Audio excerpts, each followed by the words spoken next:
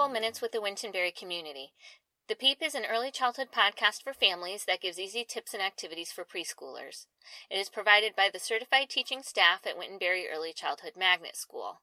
This is episode number 1, Reading with Your Child. For our inaugural episode, we will be doing an interview with Samantha Straker, Wintonberry's instructional coach. Parents know that reading with their children is important, but we'd like to offer some tips to make this time as effective as possible. Sam, how often should I read with my child? That's a great question. You should read with your child as much as they want to and as much as they can. Aim for daily. What if we can't read every day? Well, that's okay. Try to establish a routine, though. Sometimes before bed or after dinner are convenient times to do this. It will be different depending on your household and your own routines. At one point with my own kids, we were reading first thing in the morning right as they got out of bed.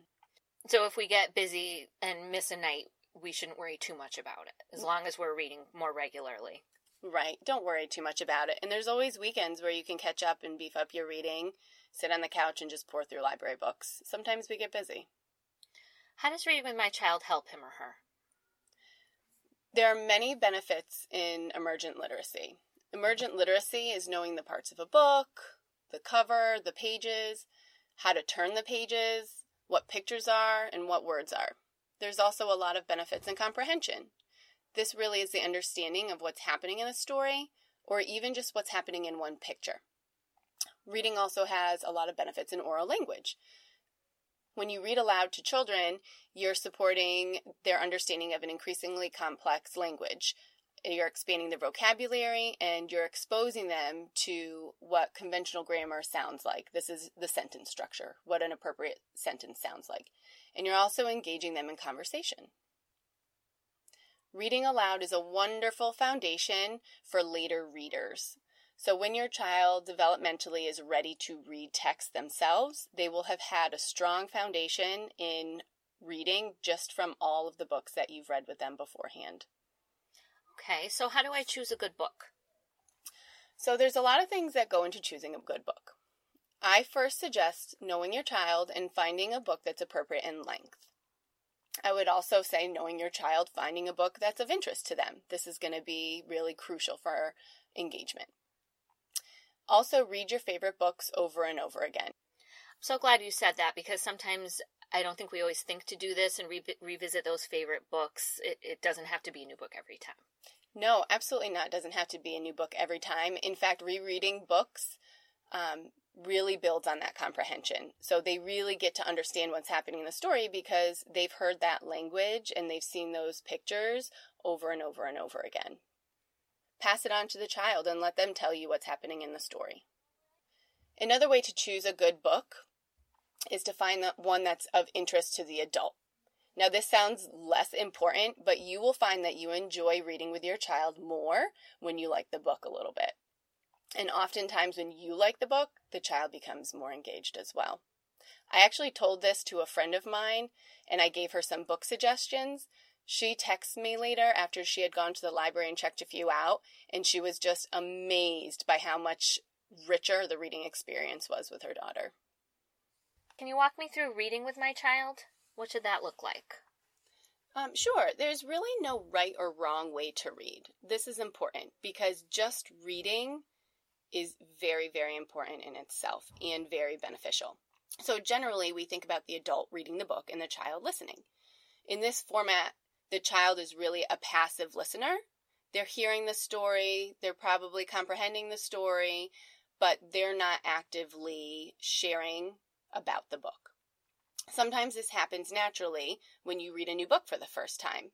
You can try shifting your approach, and rather than the child being a passive listener, they can actually actively help to tell the story. And you can structure this through prompting and questioning. Try asking your child questions while reading. Take a moment, pause on the page, and ask them a question and let them see what their response is. This works best, especially after multiple reads of a book. Here's some questions that you can try. Where is the? Insert a word that the child can visibly see in the picture of the page that you're on. So, example, where's the cow? You could also say, can you touch the? again, insert a word that the answer is within the picture. So it might sound like, can you touch the sun? You can also say, what noises does the animal make? Make sure the animal, of course, is visible in the picture. So you could say, what noise does the cow make? You could say, what's this? Who's that? What's happening in this picture? That's a good one. It is a good one. This is great because it's very open-ended. So whatever the child's response is going to be from the picture that he sees, and it allows a child to stay within their range of development and share what they see. So there's really no right or wrong answer here. Here's some other questions. Where do you think they're going? Why do you think he did that? How do you think she feels? Have you ever felt that way? What do you think will happen next? What would you do if that happened to you? So you might have noticed that as I read through those questions, they got a little bit more complex. So the questions at the beginning, such as where is the, are questions that can easily be answered by looking at the pictures. The questions towards the end of the list, such as what do you think will happen next? Those are questions that can't easily be answered by just looking at the picture. Your child really has to put some things together.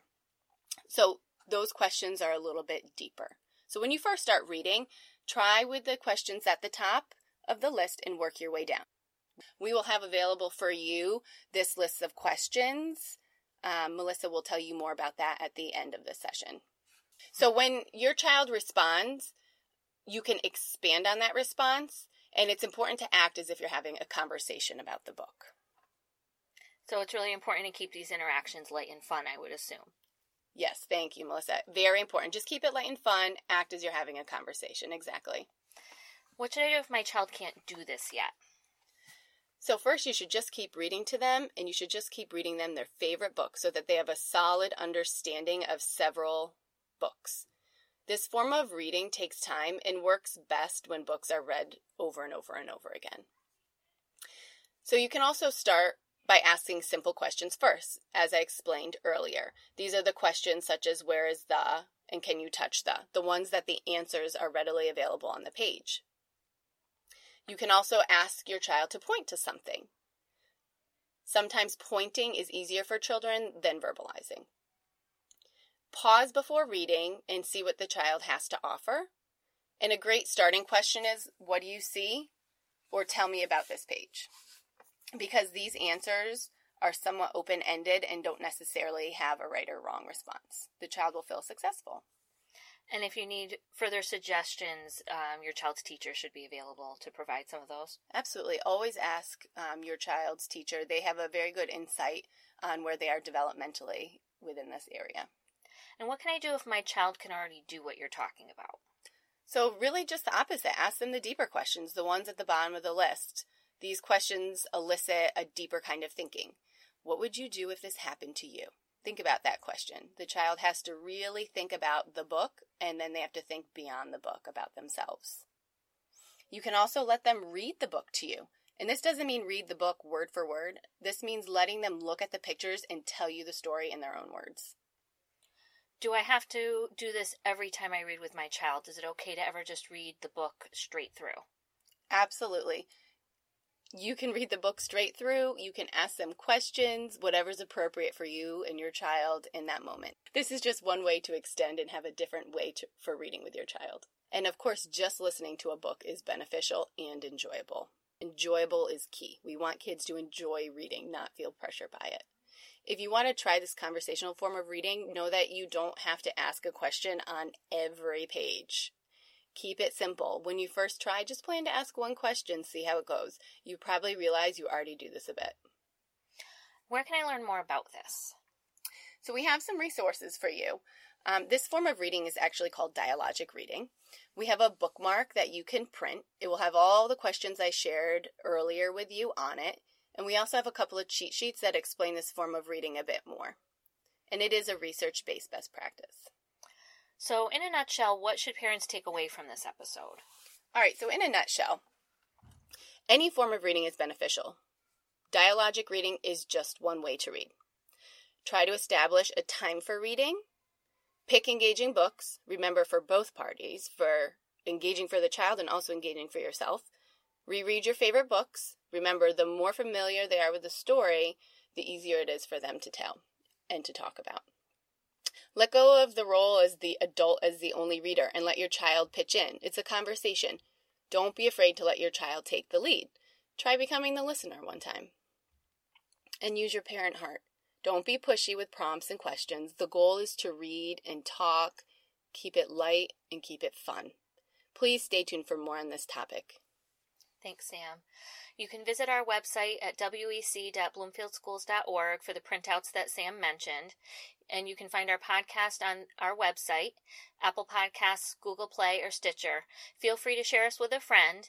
You can find out when our next episode is available by checking the Peeper newsletter or by subscribing via our website or in-app. Thanks for listening.